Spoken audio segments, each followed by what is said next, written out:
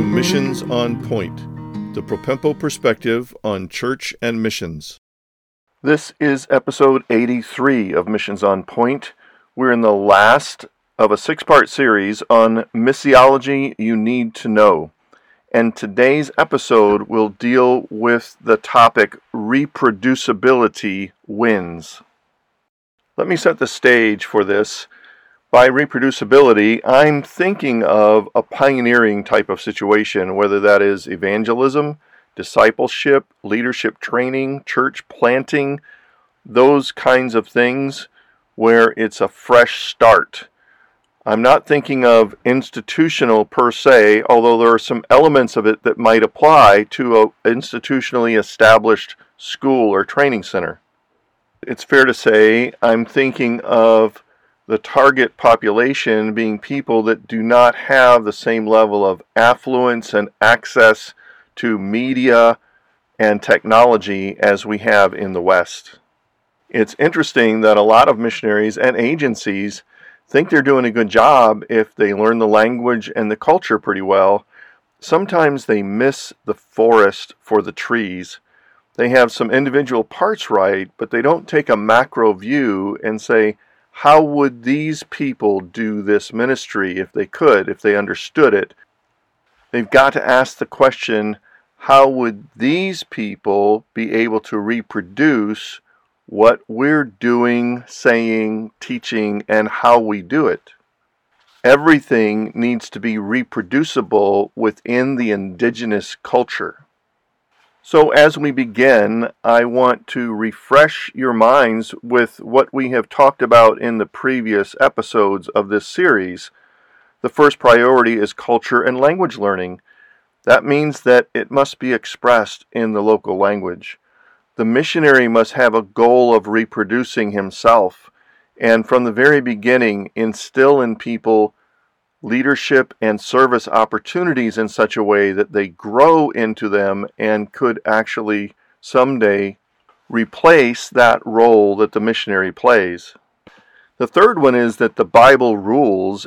This is so excellent because it becomes the source book that is reproducible for these people, not a bunch of outside curriculum and resources that may be imported from elsewhere. Fourthly, traditional definitions and methods prevail, and that is to say, we don't import Western definitions and methods. We don't twist and change the definitions of some basic things like given as example in episode 5 of the series, contextualization and conversion. We don't twist what that means in some kind of a pragmatic way in order to up our numbers of results. Let me give you a few examples from the ridiculous to the sublime. It's amazing to me that because our educational system has been so fixed on technology in the classroom and even in our hands, it's nothing for the missionary to think that using a laptop and an LCD projector onto a wall or a sheet or a screen is the natural way for teaching. It seems odd to consider it, but I really think that if the missionary cannot teach without the laptop and the projector, probably they can't teach. Most of the world, including more humble settings, even in a Western environment, are not able to afford those things. Therefore, they are not reproducible and should not be used in that way. Kick it down a notch to a classroom in which we're used to using whiteboards and markers and erasers. They're colorful, they're cool, and when they're working right and you have the right materials, it makes for a great board experience to see that happen. However, again, that requires special materials to have a whiteboard and a lot of extra cost to have those markers, which eventually do dry out and have to be replaced quite often at additional costs. And most really humble settings, certainly smaller villages, smaller barrios, are not able to afford that. However, what they can afford and what they have seen in their own schools, which does make it indigenous and reproducible, are chalkboards, good old-fashioned chalkboards. All you need is a flat piece of plywood or masonite or some kind of surface that's flat, and you paint chalkboard paint on it and use good old-fashioned chalk. It never dries out in a bad way, and it's always usable as long as you have chalk, which is fairly readily available and inexpensive to any people.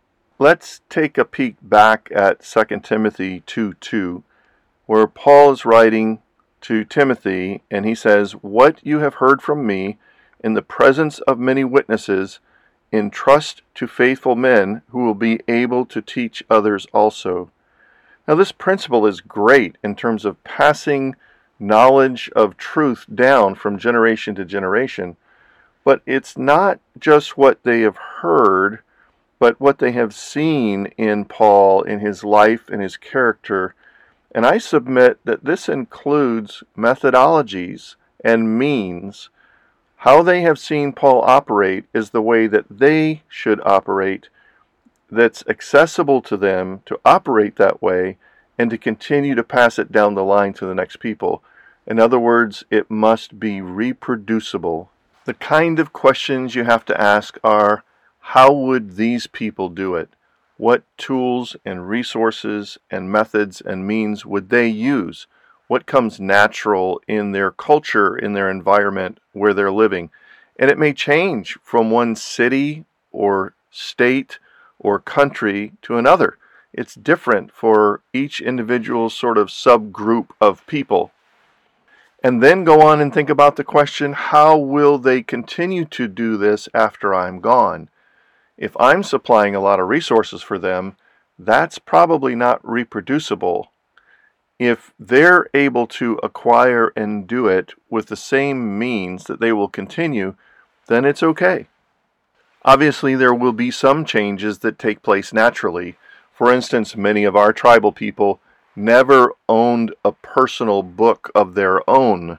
Whatever books they may have used in school were loaned from the school.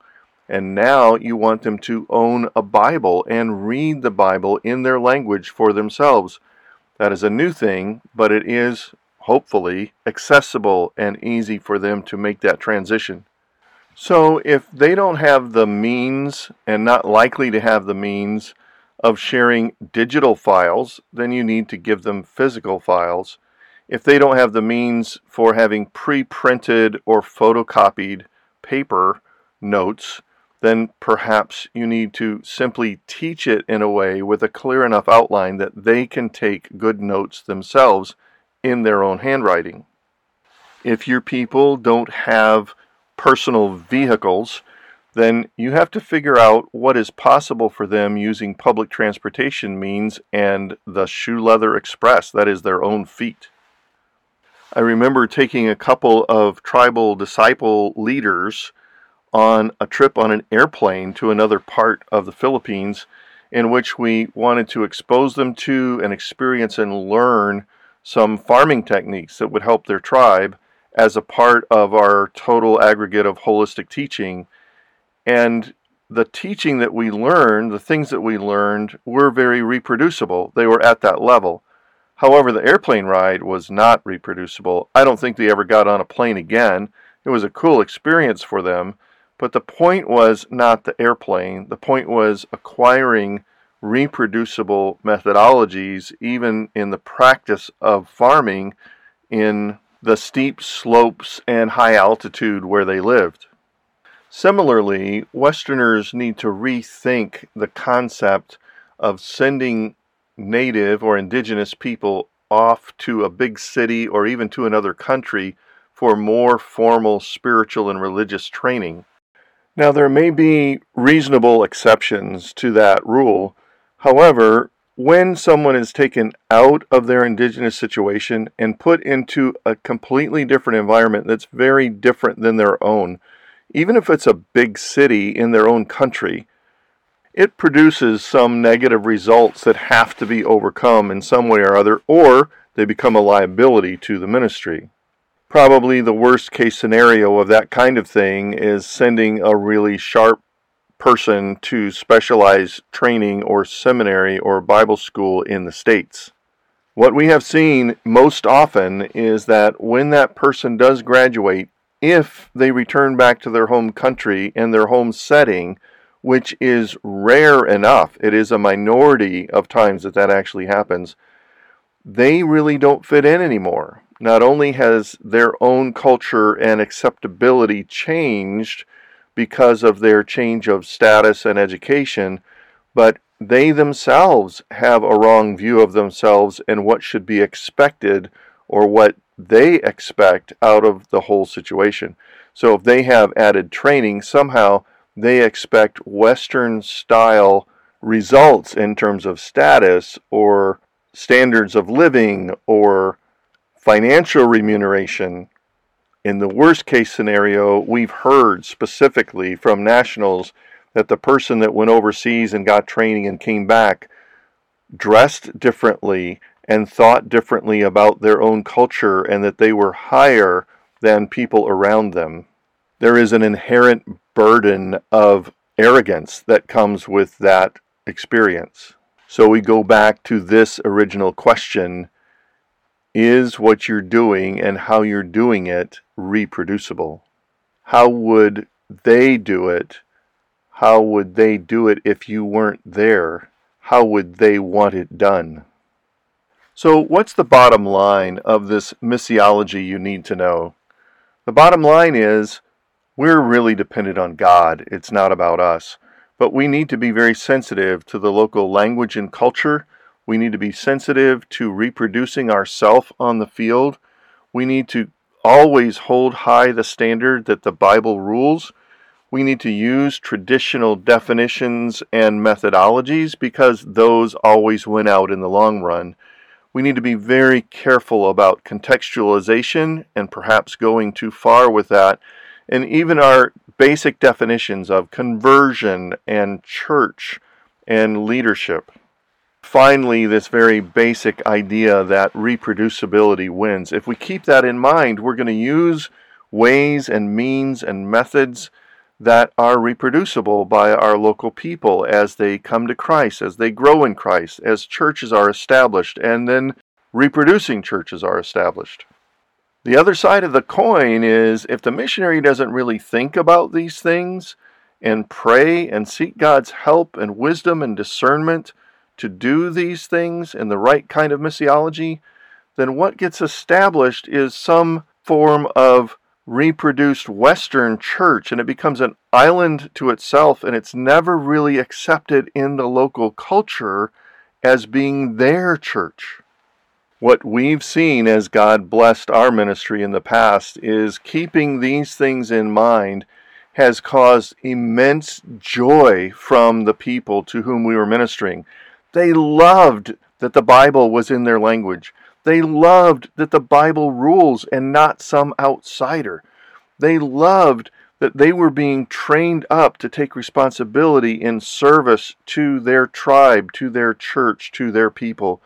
They loved that the standard understanding of definitions applied, that that's what we were going for, and that we used methods and means that were easily reproducible among their people. Dear missionary listener, please think these things through and apply them in your ministry. Dear missionary supporter, dig beneath the surface and ask your missionary some of these questions and find out how they're doing what they're doing, and are they doing it well. Supporting churches, it is okay. In fact, it is incumbent upon you to find out these kinds of things from the missionaries that you support.